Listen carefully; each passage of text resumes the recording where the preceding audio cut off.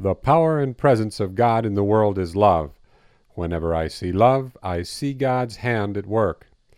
Many people accuse God of creating the world and then abandoning it. They complain that He is hiding from our eyes. If it's true that God is hiding, He is hiding in plain sight. The problem isn't an invisible God. It's eyes that don't see and ears that don't hear.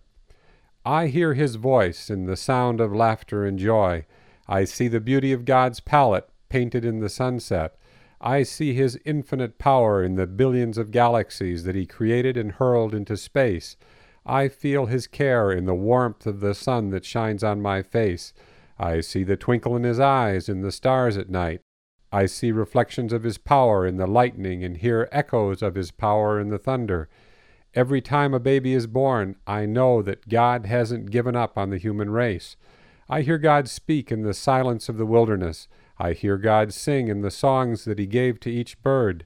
I feel God's love in the love that I have for my own children. All of these things are ways that God speaks to me. Everywhere and at all times, God is at work in my world. Although He speaks quietly, I can hear His message of love when I become silent and listen.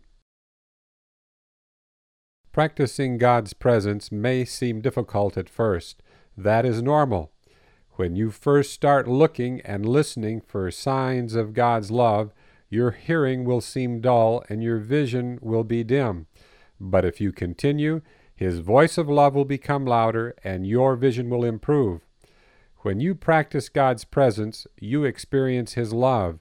You feel the power of His love flowing through you to other people. Every time you give love and assistance to the needy, to the sick, the downtrodden, and the dispossessed, you practice the presence of God. You actually experience His presence when you love other people, and you experience His power by allowing His love to flow through you to others. When God's love flows through you, it heals both you and the other person. When you practice the presence of God, your whole life becomes reorganized around the central fact that God is at work in you and through you by the power of His love. Practicing the presence of God is not just for saints. It's for everyone. You don't have to wait until you are older and wiser before you can have God's presence in your life. In fact, God specializes in transforming the lives of the young and foolish so they live long enough to become old and wise. God has a plan for your life that is better than anything you can imagine. God has power for your life that is far greater than any of your problems. God is present in your life even if you don't know He is there. It's time for you to wake up and live.